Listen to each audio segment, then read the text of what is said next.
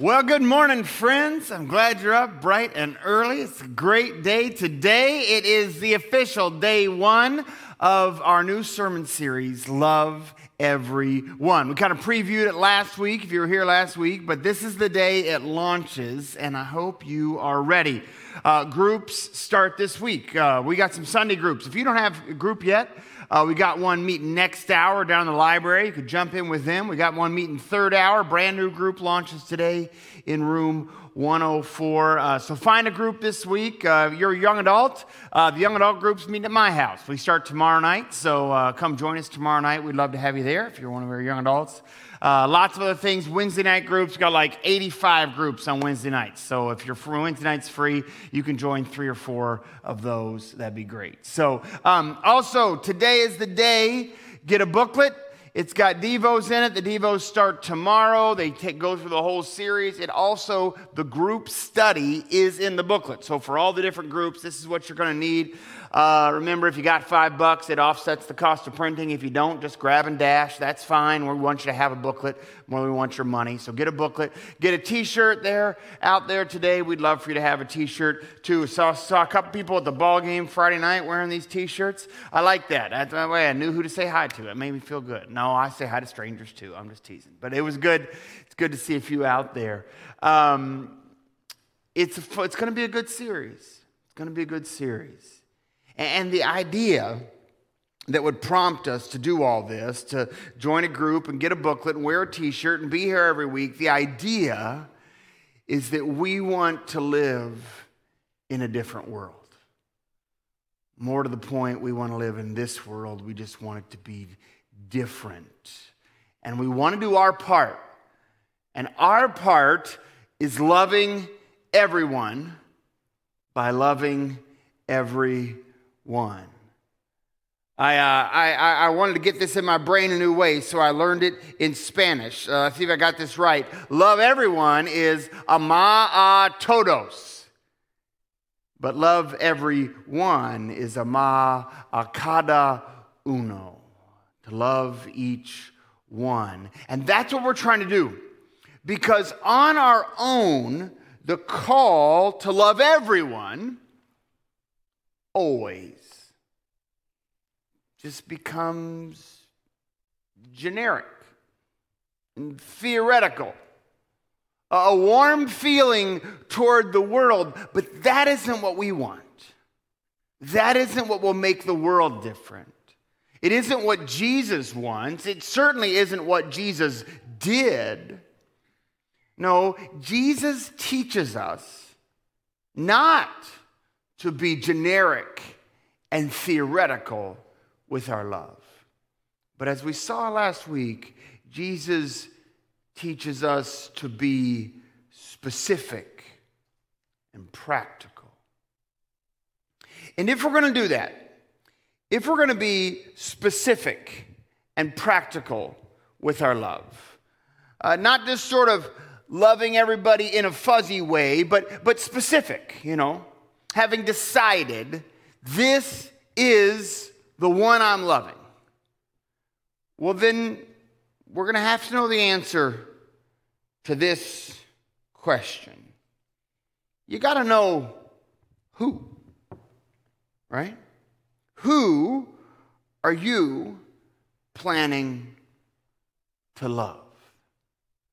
Because you want to love everyone, but that would just get too generic. If you're going to get specific, you got to know who you're going to love. But Jesus doesn't just teach us to get specific. Jesus also teaches us to get practical.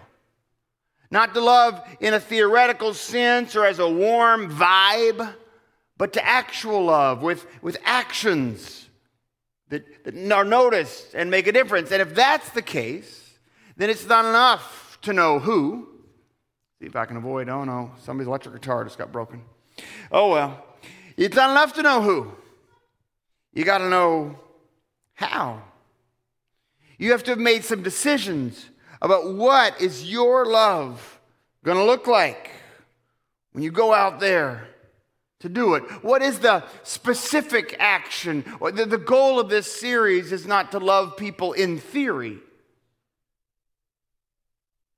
I got to talk with our middle schoolers last week down at camp for their retreat. And what we said is, if we're going to love everyone, we got to know the answer to two simple questions. We got to know who, and we got to know how. In fact, I want you to start right now, right in this minute. Start with me a spiritual exercise. The whole message today is really more of a spiritual opportunity than it is a sermon. I want you to use these very minutes that we're in right now to open yourself up to these two questions. You ask the Holy Spirit, in the next half hour or so that's left in this worship service, you ask the Holy Spirit, who? Who are you supposed to love today, this week, in this season? It'll probably be more than one person, but it won't be everyone. Because remember, the way we're going to love everyone is to love everyone. You ask the Holy Spirit, just right now, in this moment, who?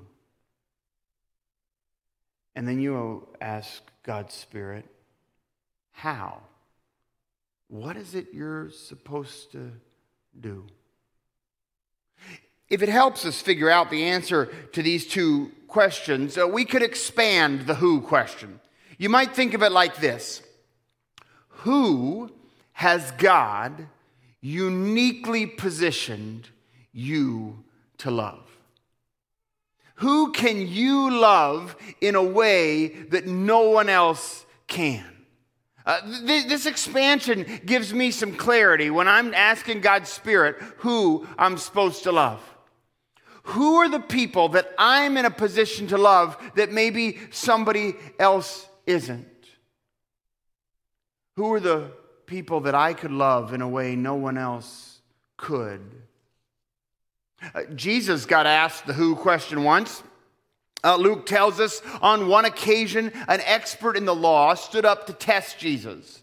Teacher, he said, what must I do to inherit eternal life? What is written in the law? Jesus replied. How do you read it?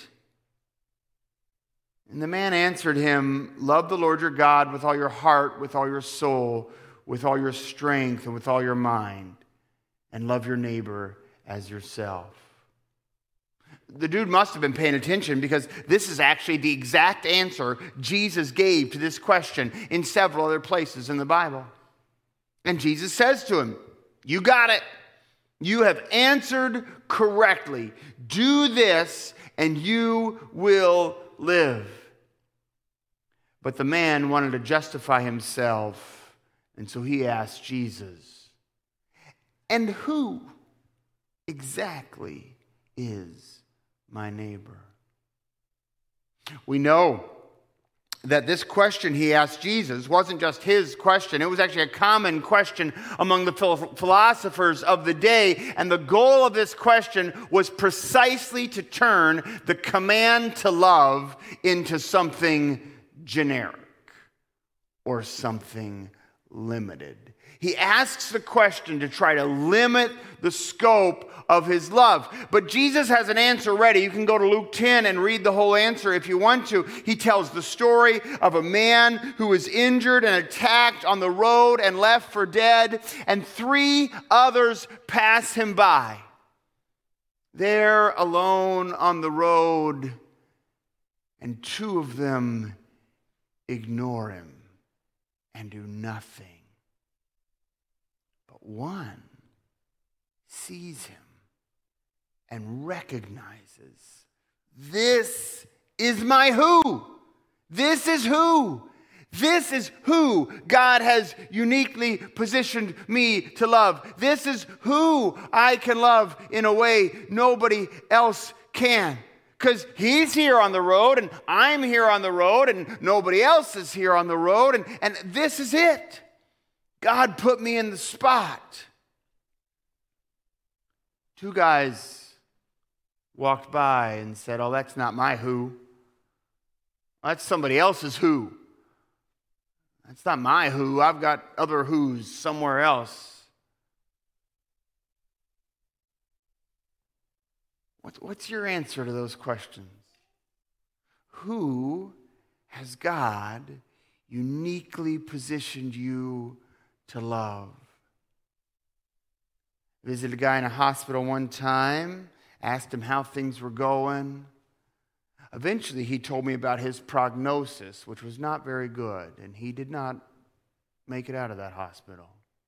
But he was there a long time. But it took me forever to get him to talk about that, because when I asked him how things were going, he said, "They're going pretty good. I've learned the name of every nurse on my floor. I've prayed for about half of them. I think I'm going to bring one of them to Jesus before it's over." See, he knew his who. Who had God uniquely positioned him to love? Well, he spent all day in that hospital bed. God had uniquely positioned him to love the 8 nurses that rotated through that wing. That's who God had uniquely positioned him to love. In this series, we're going to keep asking this question. We're going to talk about your family and your neighbors and your coworkers and your church and your enemies. And what we're going to discover is there are people in the world that you can love. There are some who's out there that you can love in a way nobody else could. I was teaching on this principle once, almost 2 decades ago, asking this question: who has God uniquely positioned you to love? It was at a men's retreat. And then on one of the breaks at the men's retreat, a guy I didn't know very well at the time pulled me aside because he wanted to talk strategy with me. And he said, "Ethan, I know the answer to your question. Who has God uniquely positioned me to love?" He said, "I can finally talk about my work. I just got declassified. I've worked for the NSA my whole life. I just went public. I can talk about it now for the first time ever." He said to me, "Ethan, if you tried to come to my office and lead a Bible study and share the gospel at my workplace, that's a federal crime. You wouldn't even make it to the door if you tried to come to my office." That I know who. I am uniquely positioned to love the elite spies of the American government. Nobody else can get near them. He said, "I think I've wasted some time. I think I've wasted some time." He didn't waste much after that, though. A couple weeks later, he was emailing me asking for ideas for curriculum and asking me to pray for people and asking me how to baptize somebody in a sink in an office break room. He knew who he could love in a way nobody else could. Do you know the answer to that question for you? Yesterday, we had the funeral service for Linda Edmiston. Some of you knew Linda. Amazing lady. Amazing lady. I'll tell you one story about Linda. Every Sunday, she sat in the same place in our sanctuary, and she had her section. She had her section of the sanctuary. And if you showed up in her section of the sanctuary and she'd never met you, she'd go meet you. If a stranger showed up, boom, she was on it. She'd track them down. She'd greet them. She'd introduce herself. She'd learn their story. They'd learn her story. At the end of the service, whether they wanted to or not, they weren't leaving early. She would haul them up and make sure they met me. I've been stunned these last few days how many people have told me the story of how Linda welcomed them at church. One day, not long after I'd been here, she actually explained it to me. She said this. She said she believed that if God brought a visitor to her section of the sanctuary, that was a sign from God that she was meant to love him. And so she did. Some of you could tell a story about the time you wandered into her section of the sanctuary and she tracked you down and loved on you. What about you? Do you know your who? You know? For a lot of us, it's going to include our family, right? You are uniquely positioned to love your kids and your spouse and your parents. You can love them in a way nobody else can. Maybe it's going to be your sports team, you know? I talked about my friend. It'd be a federal crime if I showed up at his office. It would just be weird if I showed up at a middle school lunch table. Like, I don't think it's a federal crime, but it'd be super weird. Which means middle schoolers are uniquely equipped, uniquely positioned by God to love other middle schoolers at a middle school lunch table in a way I couldn't. Maybe you already know who your who is. Remember I said this isn't really much of a sermon. It's more of a spiritual exercise. And by the end of this hour, I'm hoping that God's Spirit will tell you the answer to this question and this one. Do you know your who yet?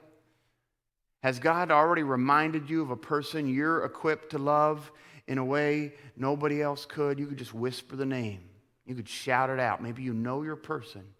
Who has God uniquely positioned you to love? Who can you love in a way nobody else can? I eat breakfast at about the same 3 places every morning. And there's a guy at one of them. I don't know what all's going on with him, but he's there all the time. He's not in a good way right now. I don't know who else notices him, but I do. I'm there all the time. He's there all the time. I feel like, maybe like Linda. She says, if you come to my section, that's a sign from God. I'm meant to love you. Maybe I'm supposed to love this guy. And once you know your who, once you've got this question answered, I know who I am uniquely equipped to love, I am uniquely positioned to love in ways no one else can. Once you know your who, you will either love them with practical action, or you won't really love them at all. Figuring out your who and then just thinking warm thoughts about them is not Christian love. So once you know your who, you've got to ask the second question. You've got to ask how. Let's expand that one a little bit too. Okay, when we say we're asking how, we're asking this. How has God uniquely gifted you to show love? And how do they need to experience love? The who question, who have you been uniquely positioned to love? Who can you love in a way nobody else can? The how question, how have you been uniquely gifted to love? How do they need to experience love? And again, some of you've already got a who rattling around in your head. And I just want to say, my only goal is that you'll just let God's Spirit help you answer this question. How do you need to love them? What's the specific action? We talked a little bit about this last week. We said that when the Bible talks about love, unlike our culture, which always reduces love to vague feelings and a vague posture toward the world, the Bible always raises the standard to specific engaged action. We looked at Romans 12. Love must be sincere, hate what is evil, cling to what is good, be devoted to one another in love, honor one another above yourselves, never be lacking in zeal, keep your spiritual fervor, serve the Lord, joyful in hope, patient in affliction, faithful in prayer, share with the Lord's people who are in need, practice hospitality, bless those who persecute you. And we just reflected last week. It's specific action after specific action, never descending into sort of vague platitudes. Rejoice with those who rejoice. Mourn with those who mourn. Live in harmony. Don't be proud. Be willing to associate with people of low position. Don't be conceited. That was Romans 12. But we could have looked lots of places. We could have looked at the love chapter. 1 Corinthians 13, some of you know the love chapter. Some of you never read it. It's good stuff. It starts out a little flowery. If I speak with the tongues of men or of angels, but do not have love, I am a resounding gong or a clanging cymbal. If I have the gift of prophecy and can fathom all mysteries and all knowledge, if I have faith that can move mountains, but I do not have love, I am nothing. If I give all I possess to the poor and give over my body to hardship so that I may boast, but do not have love, I gain nothing. It starts a little flowery. But maybe you know what happens next. Love is patient. Love is kind. It does not envy. It does not boast. It is not proud. It does not dishonor others. It is not self-seeking. It is not easily angered. It keeps no record of wrongs. Love does not delight in evil, but rejoices with the truth. It always protects, always trusts, always hopes, always perseveres. Love never fails. You could look at that text, 1 Corinthians 13, and you could just be saying to God's Spirit, tell me how. How do I need to show love? Once you've got your who, you've got to answer how. And if you don't, like if you've got your who, but you don't make a decision about how you're going to express that love in a practical way, you aren't really loving them. Not like a Jesus follower.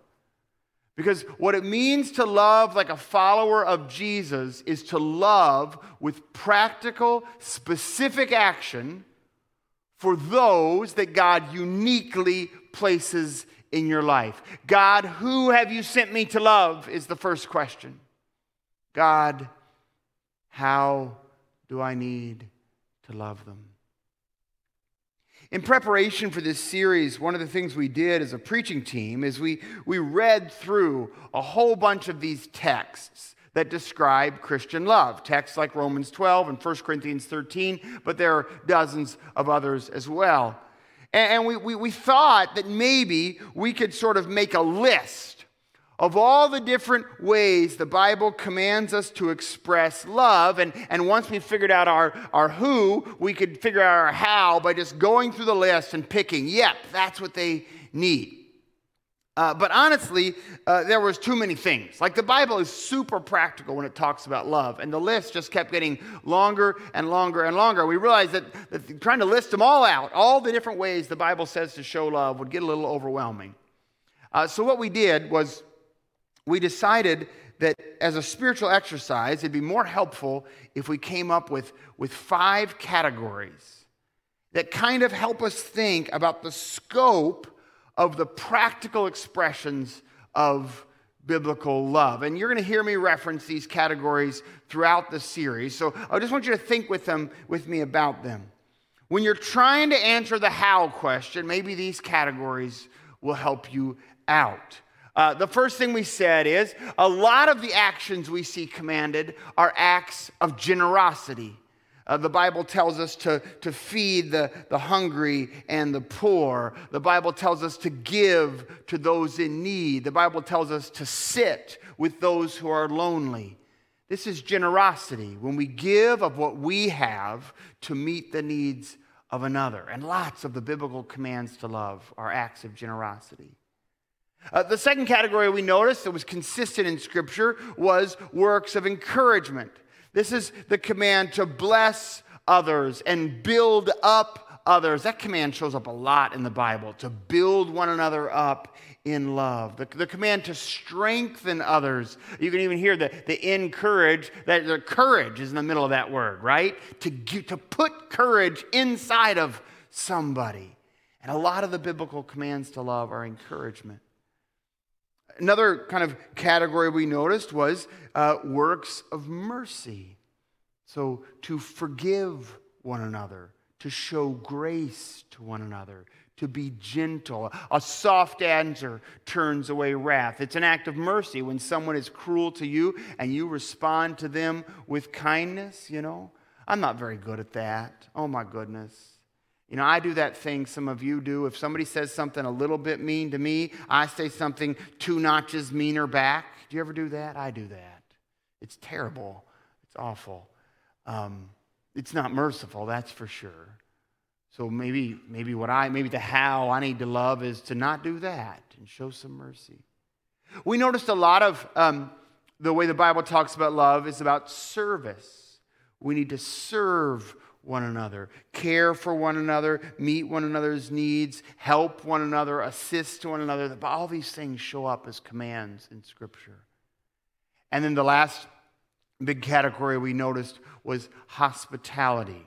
Of course, the command to hospitality shows up, and also the command to welcome one another, invite one another, host one another, feed one another, share meals with one another, invite into your group and into your family and into your community.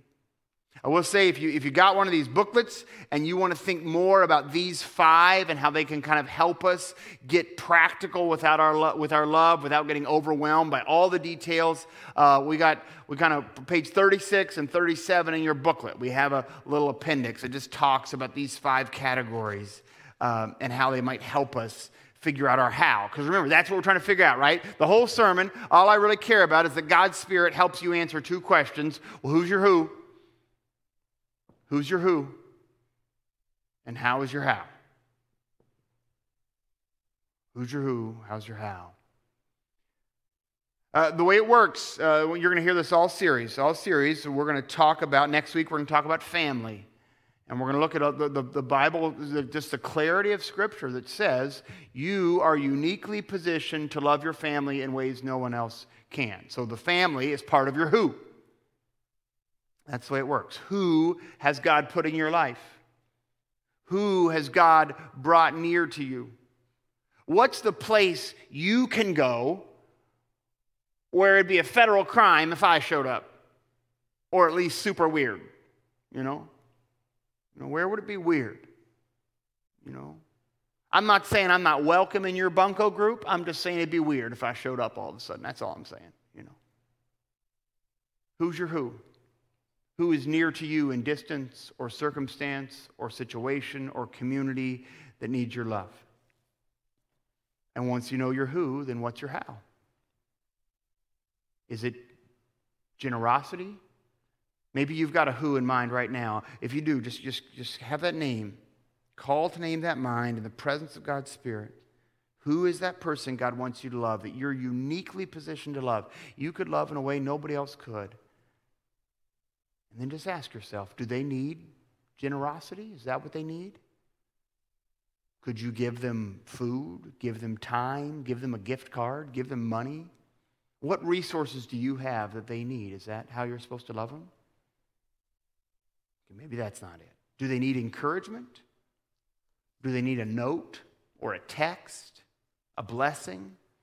Are they in a place of struggle and they need a word of hope? Who's your who? What's your how? Do they need mercy? Do they just need you to forgive them? Is that your who? In fact, you were hoping God wouldn't bring them up. But they are under a weight of something they did to you, and they can't get out from under it, and you won't let them out from under it. Is that what they need? They just need you to just forgive them, maybe? Do they need to know God loves them? Well, that would be an act of mercy, wouldn't it? To just tell them about the love of God. Maybe that's what they need. Do they need service? Can you fix something, teach something, help with a project? Do they need transportation, assistance, or expertise that you can provide? Who's your who? What's your how? Do they need hospitality? That's what Linda Edmiston provided. Everybody who ever walked in this room. She made them feel so welcome and so loved. I had somebody tell me this week, no offense, preacher, but we're not here because of you. We're here because of this lady that welcomed us so well that first time we visited. I don't even know her name. I knew who it was. Didn't have to gas. Is that what your who needs? Is hospitality? A meal in your home? Welcome to a small group? Because this is how we are going to love everyone. Ama, akada, uno. Is to ask God's Spirit, who's our who? And then figure out our how. And go love them. The band will be out in just a minute. And we're going to end our service like we usually do. We'll sing a song that will be an opportunity for us to make a commitment. And there are lots of commitments that you could make. You could, maybe today's the day you need to give your life to Christ and be baptized or join this church. But we're going to do something a little different here today. I got some friends who are going to help me. If you're one of those people who agreed to haul this thing off stage, come help me out. That says who. And we're going to put it down over there. And this one says how. And we're going to put it down over here.